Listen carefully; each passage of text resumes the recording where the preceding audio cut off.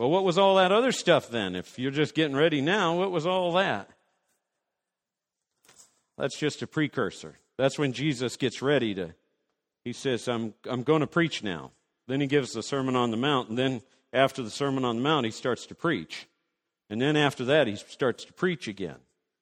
See, our problem is we want everything in little bite-sized, convenient packages. Amen? So, let's go. Let's pray. You got a Bible in your hands? How about sticking your face in it? Yeah, Jesus. Or maybe you want to lay it right there on your heart. Kathy was holding hers up in the air earlier.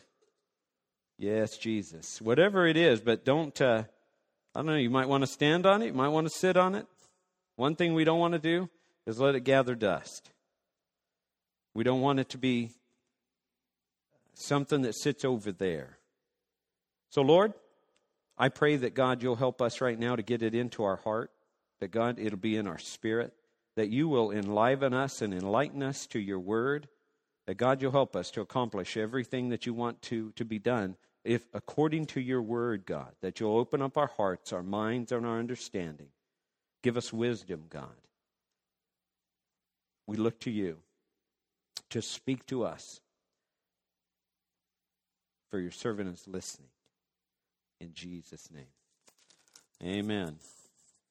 So in Hebrews, you can actually, if you want to cheat, you can just go to your, you can just look in your bulletin, because it's printed out in your bulletin. But it's the passage, one of the passages, we're saying let love increase, and that's why the video, and we'll come back to that in just a bit. But it says let love increase. The power of connection. How many of you know about the power of connection? Power of connection. If it's an extension cord, if it's any plug-in device, if it's a battery that you got to put positive, negative in right, however it is, there's this power of connection. It's the reason that people sought Jesus, and the woman says, if I just touch the hem of his garment, my life will change. See, if I just touch the hem of his garment. That's why he's given us community. That's why he established a church. That's why God calls it a body. And then he talks about our body parts. And then he talks about our gifts. And then he talks about this unity. So he really sums it all up in the connection that we have in the church, because we have one common goal, one specific purpose or reason for coming together. And that's the person of the Lord Jesus Christ. It's to exalt God. See?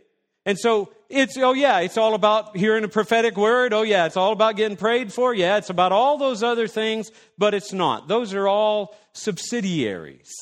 Those are all tributaries. Those are all little paths that we can go down, and that encompasses all of what church life is. But folks, it comes down to a single kind of focal point, and that's about God and his purposes. And when we come together for those purposes, when we do it with the right heart, in the right spirit, seeking to utilize our gifts to bless, then what happens is that all those other things will be taken care of, because the intercessors are going to pray, and the ones who are prophets, they'll prophesy, and everything else that needs to happen would happen. But we've got to come together, and there's something that he requires for his church to do. He says he's going to be the head of it. Not everybody who wants to run church their way, even a pastor, is not the head of it. It's going to be Christ is the head. And anytime Christ is not the head, it is out of order, it is dysfunctional. And because of that, you will have wandering, and you will stray, and you will be bouncing into stuff and bouncing off of stuff, and we'll end up being offended, and we'll offend others. And so it's essential for us to keep Jesus at the center point. See? He's got to be that this is what we're doing, and this is why we're doing it. We're coming here to exalt him. See how single-minded that is? So in Hebrews 13, in the first 6 verses, that's really where we're going to go. And then if you want to mark Romans 12, we're going to go there too, if time allows.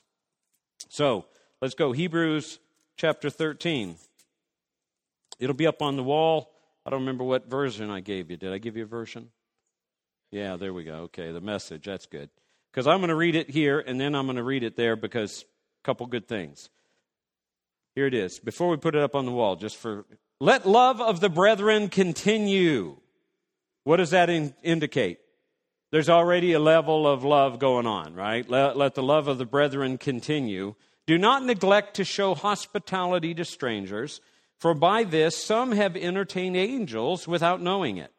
Remember the prisoners as though in prison with them, and those who are ill-treated, since you yourselves are in the body. Marriage is to be held in high honor among all, and the marriage bed is to be undefiled. For fornicators and adulterers, God will judge. Make sure that your character is free from the love of money, being content with what you have. For he himself has said, I will never desert you, nor will I forsake you. So that we are confidently say, the Lord is my helper, I will not be afraid. What will man do to me? So if you go to the bulletin there, just as a quick reference, I want you to see it according to the Message version. Now remember, the Message is a paraphrase. A message isn't something that is meant to be taken necessarily literal. When you take it, and you can use King James Version, you can use the NIV, you can use the NAS, you can use all kinds of different versions. But what you do is, the reason for reading a different version is for what? Clarity. Not confusion, clarity. Because sometimes the words we read don't make sense to us. That's why language is a continually something that changes and transforms, and we come up with language that suits our culture, if you will. So it's important in this case, when we're looking at Bible, we're looking at certain things. Remember the original reference. If that doesn't do it for you, the light don't come on, then look at another version or translation, as they call them. So in this case, on the wall, stay on good terms with each other. And you just heard me say it in the New American Standard. Stay on good terms with each other, held together by love. Be ready with a meal or a bed when it's needed. Why, some have extended hospitality to angels without ever knowing it. Regard prisoners as if you were in prison with them. Look on victims of abuse as if what happened to them had happened to you. Honor marriage and guard the sacredness of sexual intimacy between wife and husband. God draws a firm line against casual and illicit sex. Don't be obsessed with getting more material things. Be relaxed with what you have. Since God assured us, I'll never let you down, never walk off and leave you, we can boldly quote, God is there, ready to help. I'm fearless no matter what. Who or what can get to me? Who or what can get to me? I said, Joel, it's really very, very close to our God is here to meet with you in a special way. Life Tree Cafe. Here it is. I'm fearless no matter what. Why? Because God is here ready to help. If he said he'll never leave me nor forsake me, doesn't matter what my life looks like right now, because he is here with me. That's his word to me, not my pleading with him. You understand? Though we might plead for him, he's already declared that's who he is. So here's a couple things. If you underline your bulletin or you will highlight it or whatever you want to do, there's a couple of simple principles about the power of connection. The first one is, it says about it is that we've got to stay together. It says held together by love. Stay on good terms with each other. How do you stay on good terms with each other? You're held together by love. I'm going to tell you, 1 Corinthians 13 isn't part of my dialogue today. What do you do? What does it say about 1 Corinthians 13? Remember how verse 4 starts out and talks about love? Love is what? Patient. Love is kind. Love doesn't keep a record of wrongs. When I'm doing that at a wedding, I almost want to stop and say, how good are we doing with this? Because the truth is, we don't do so good with all of that. We have a record of wrongs. I've got it right there. Why? It's proof that I'm right, somebody else is wrong. Yeah, and you know what? I'll be quick to poke you in the eye with it too. Isn't that what we do? We justify ourselves. We defend ourselves by it. We actually support ourselves in some way. I feel better because of this. So the truth is the way I'm going to stay in good terms with each other is I'm held together by love. Love overcomes a multitude of sins. Be ready with a meal or a bed when it's needed. So in verse 1, held together by love. Be ready with a meal or a bed when it's needed. Why, some have extended hospitality to angels without ever knowing it. Did you see in the video how many people didn't want anything to do with these freaks holding a sign that said free hugs? By the way, that was in Spain. Italy? Italy. Okay. It was in Italy. Nobody wanted any, freaks, weirdos, what are you? Are you gay? Can you imagine? So, a guy comes wanting to hug you. What do you want to do? Wow. Really? Look at how bad the devil's perverted life. See? Woman to woman. Women are probably more apt to hug, you think? At least another woman. Guys,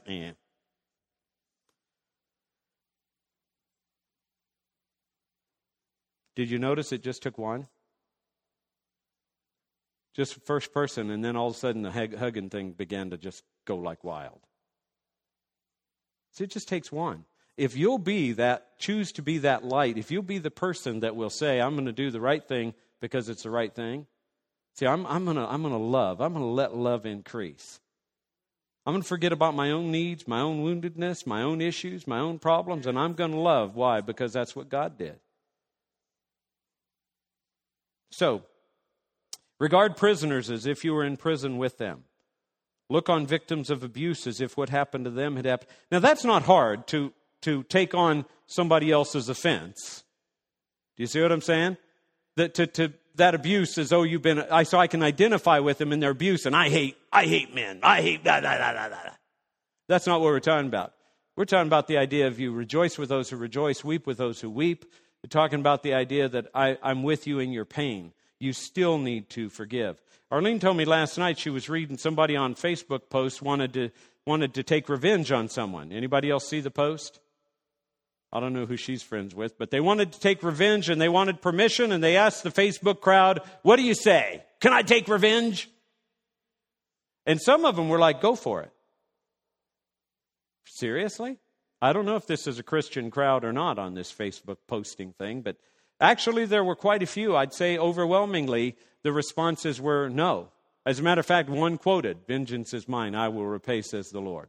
Guess what? When you get the right heart, you won't want vengeance. You won't want them to repay. You won't want them to get what they deserve. You'll want them to get grace just like you got. See? That shows you're really being transformed in your attitude and in your heart, in your mind. Amen? So, when it comes down to prison, I'm trying to think. We did prison ministry. The worst one I ever went into was Attica up in New York. Remember there were riots at Attica's prison up in New York? And so, going in there, I remember there was a whole bunch of people who were cussing, doing things that were really detestable, things that were violent, things that were, when they saw us coming. But there were others that the room packed. There were about 35, 40 guys in that room that all loved Jesus and were desperate for him. Some knew him before, backslid, got caught in their backslidden state, ended up in prison. Some of them found Jesus in the penitentiary. And what I remember is, look at this dichotomy here. We've got this big difference between these guys are in this population and they love Jesus, and these guys are evil and wicked and bad. And you know what? It takes the heart of Jesus to be able to have compassion on those. This is easy to love, right? Because we all love Jesus. Those over there, not so much. I don't want anything to do with them. Do you know what happens? Kevin and I talked about this recently. Do you know what has to happen if you were in prison? How would you change? Would you change if you went to prison? Let's even say you were convicted. Every now and then it turns up that somebody was found through DNA or some other thing that they were imprisoned and they weren't the one. You ever hear about that? So what if you were in prison? How would you change? I tell you what, I wouldn't be able to be, Mr. Happy Guy in prison. Do you know what happens to happy guys in prison?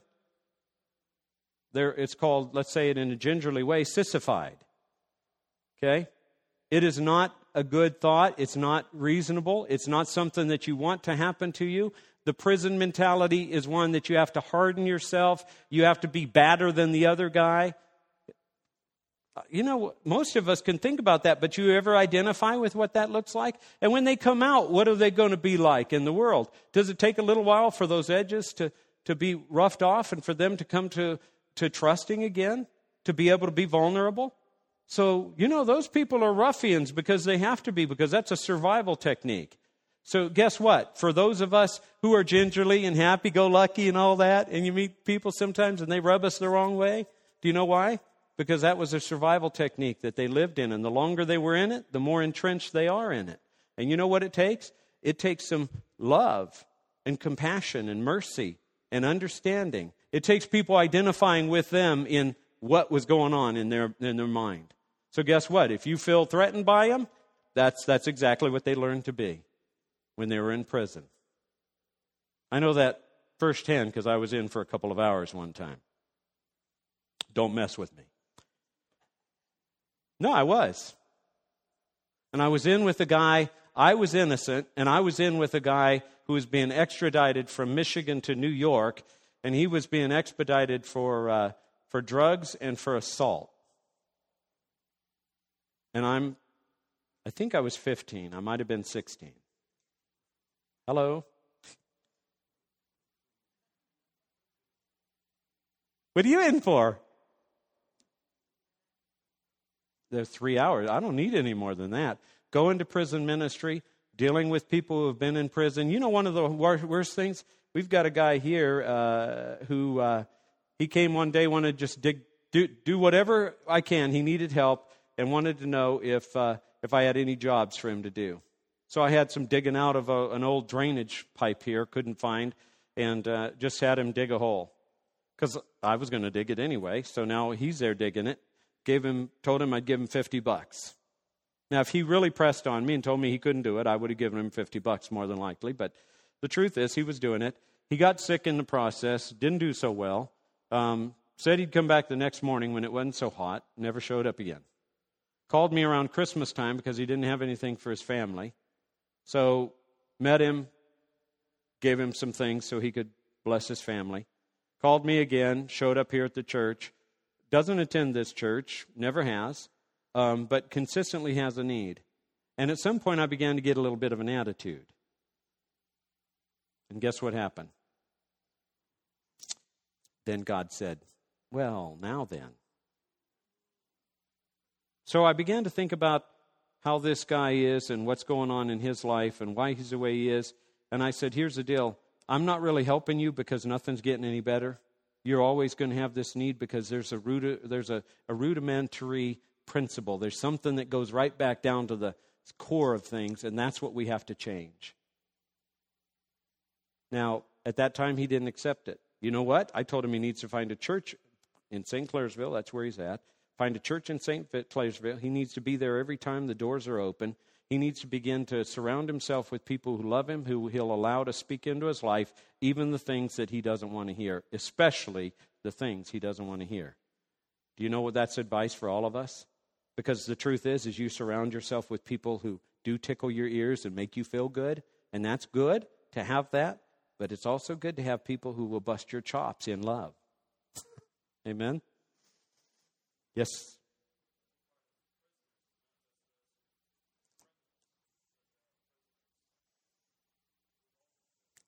Yeah. In bondage. Yeah, that's good. Good point. We're not just talking about prisoners because been in jail, because everybody else. How many of you have never been in jail? Let me see. Okay, that's probably safer than asking who was in jail, right?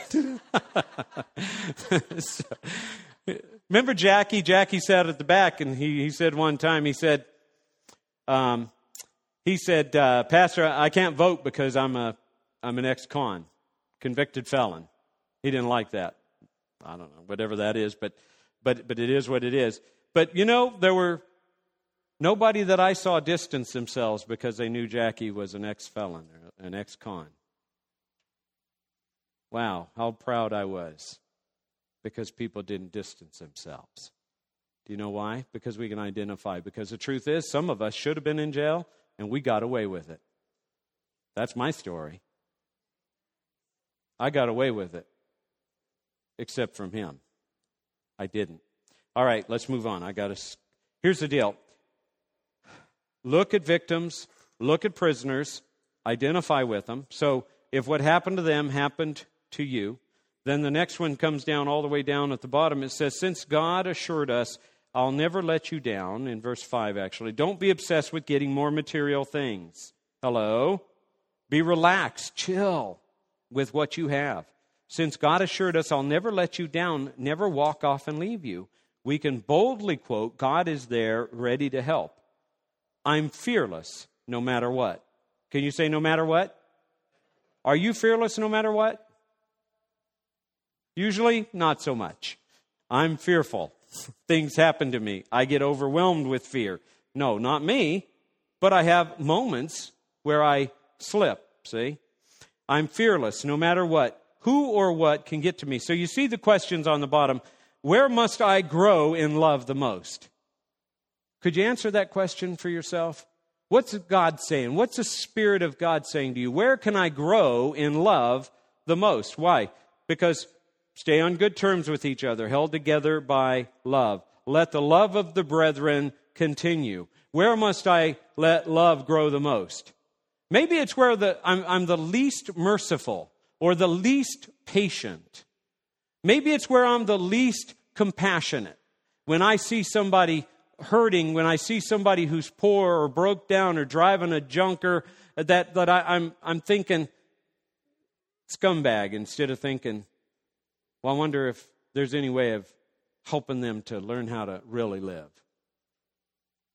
Do you think that? That might be assuming that you know how to really live. And we might bring them up a notch, but it might not be where they need to be yet. How about the next one? It says, how connected to the body am I? See, because coming Sunday mornings, you know that they figure that people, the national surveys for the last 20 years, generally every year they say the same thing. People consider regular church attendance going twice a month to church. That's it. Now, I don't know if that means Wednesdays as well, but the issue is that's not really regular church attendance. I mean, if you did anything else in your physical reality only twice a month, would that be normal at all? And the answer will be no, of course not. So think about the continually coming together. That's real connection. It's the idea that the hand can't say to the foot, I don't have any need of you. There's a connectedness that we've got to have. You matter. You make a difference. When you believe a lie and you think that I don't need to be there, there's nothing for me there, you're just believing a lie. And then you're cooperating with the devil who doesn't want you going to church.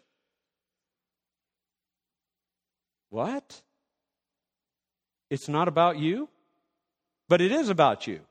It's not about you, but it is about you. You know why it is? It's not about you being blessed and getting your little jollies at church on Sunday. It's about, why are you there? You're there to praise God. You're there to seek Him. You're there to participate in the community of faith. And that's a regular thing. It should be a regular thing. And so it's about you, but it's not about you. And sometimes that can be confusing. Well, I've asked Pastor, but he just won't let me do anything. Well, maybe the idea is that you haven't actually asked Pastor, you've told Pastor. There's a big difference. This is what I'll do versus what do you need me to do? Do you get that? So then part of it is take the ball and run with it. By the way, women, we're trying to get you together next Sunday after church. Oh, that's not convenient. I'm with my family. Well, give it up for one day. You've been with them for the last, I don't know, we've never had regular women's ministry here in this church for, 10 years or so. So guess what? One Sunday, change your plans. Make a plan to go over. The little Debbie Dean, she's sick today, but you can connect with her on Facebook, or I think her number's in our thing. Give up on the city. Give up the thing next week from 1 o'clock till 3. She needs an RSVP because she's wanting to feed you. Now, most of you may not know who she is. Well, that's okay. A stranger wants to love on you. So don't be like the people who are saying no to the hugs.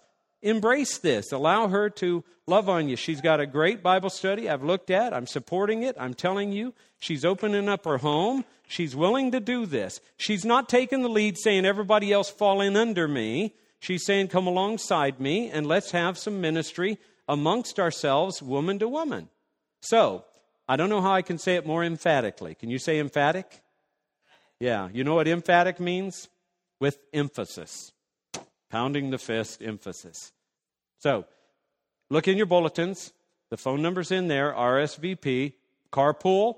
It's easy to get to over there in Benwood or whatever it is. I guess it's Benwood. What is it? Glendale. Easy to get to. And she's got limited parking, so I can tell you if you'll network, that'll be a good thing. She's probably fit 20 cars in there. But it's better for us if we carpool. Yes, ma'am. Yeah, meet at Walmart parking lot out there somewhere. Find a place and make that happen, ladies.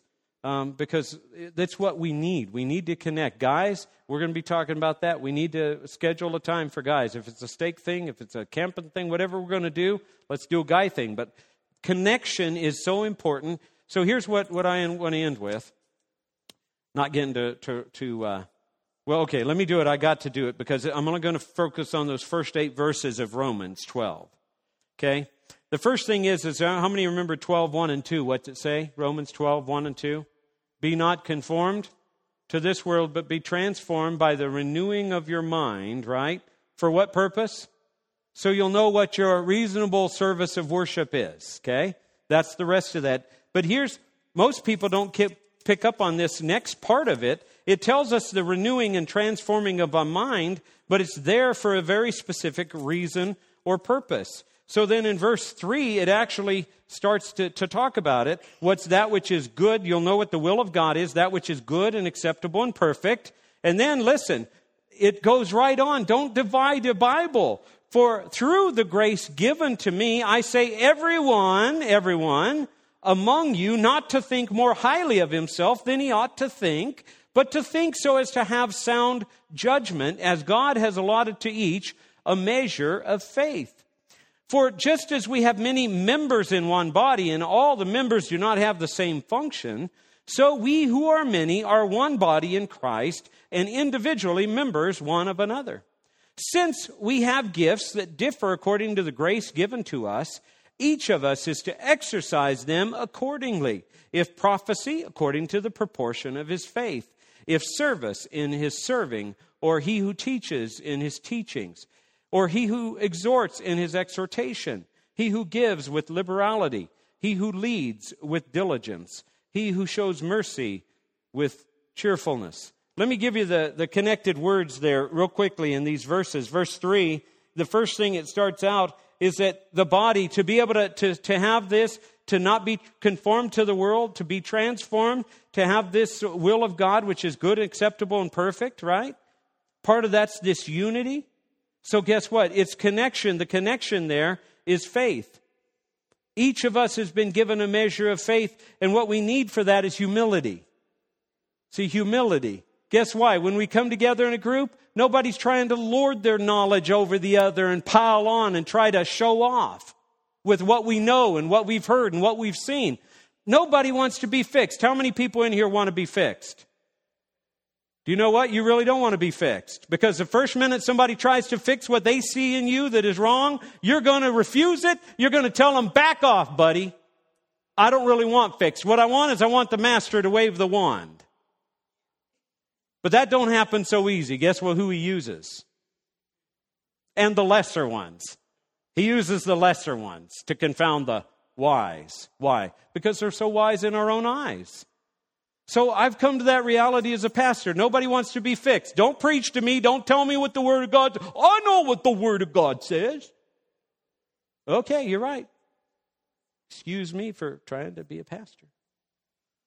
So humility is the first thing. Then verse 4 and 5 gives us another key about this connection, divine connection. For just as we have many members in one body, and all the members don't have the same function, so many are one body in Christ, and individually members one of another. So here we've got this diversity. The diversity. Do you guess what happens here? Diversity? That's a God thing. That's the way He wants it. He doesn't want us all to be robots coming in the same exact way. He wants you to celebrate personality and what He's put into you. What's the connection? Is unity. That with this diversity, we all come together with a unifying purpose. Why we exist. Then the last thing is in the in verse 6 through 8 where it talks about all the gifts, service and serving and exhortation and giving. And what is that? Gifts and talents, right? That's a matter of using your gifts and talents, not for yourself. What's the connection? The connection boils down to grace. You know that? Because to be able to use your gift and your talent in the midst of a bunch of other people with that kind of diversity, you better have grace for each other. Otherwise, who does she think she is? Having a Bible study. How long has she been here? She's not been here near as long as I've been here. I've been here before pastor. Oh, get over yourself. If you were going to do something, it'd be going on. You ain't got it going on, so we're getting somebody who stepped to the plate that says, I'm going to get it going on. Somebody comes to me and says, I want to do something. I said, let's make sure it's okay. I think we had a women's thing before. Hey, go for it. Go there.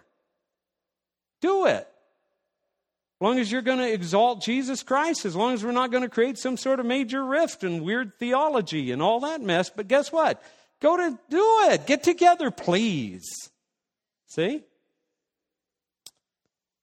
Confidence and boldness is what that talks about. To be able to use our gifts. So we've got to begin to have the mind of Christ to understand who He's made us to be so we can have the confidence not about somebody else, but about me. Because guess what? Life will beat you up. It'll chew you and spit you out. And it has no concern for how good you feel. Get it? And that's why we need one another. That's what connection is about, because if you need a shoulder to lean on, or you need an arm to lift you, you need a hand to help you, then that's what the body of Christ is for. Because that's what we got. And we got the presence of God, and we've got the power of God, and He's for us. And how good and pleasant it is when the people come together, the church, the body, to dwell together in unity. And unity begins and always is forged with love. It's a glue that holds it all together is love. For God so loved the world. So let me tell you, stop trying to do things on your own, trying to make an impact and build your own kingdoms, even the kingdom within the kingdom. See? Sometimes that's what we're doing. We're trying to run around doing all this stuff instead of joining in the big cause. Nehemiah and the rebuilding of the wall, the only reason it got done is because he said, okay, enough. Everybody's running around doing whatever you want to do. Stop it. We got one purpose. We're going to build this wall. Brick in one hand and weapon in the other hand. Now, shut up and let's get to work. And that's what we're doing here is we're trying to say there's certain things that we need. One is our own connection, but then the other is our connection with the world outside. It's our connection to those who need to come to a knowledge of Jesus Christ. And we can do that. And so everything we do is a matter of times we connect, ways we connect. Worship, game nights, movies, trips and excursions, family picnics, camping, training seminars. Why we connect? To develop relationships, to improve our skills, to grow and understand faith, to be encouraged, to discover purpose in life. Personal prayer, practical counsel from the Bible.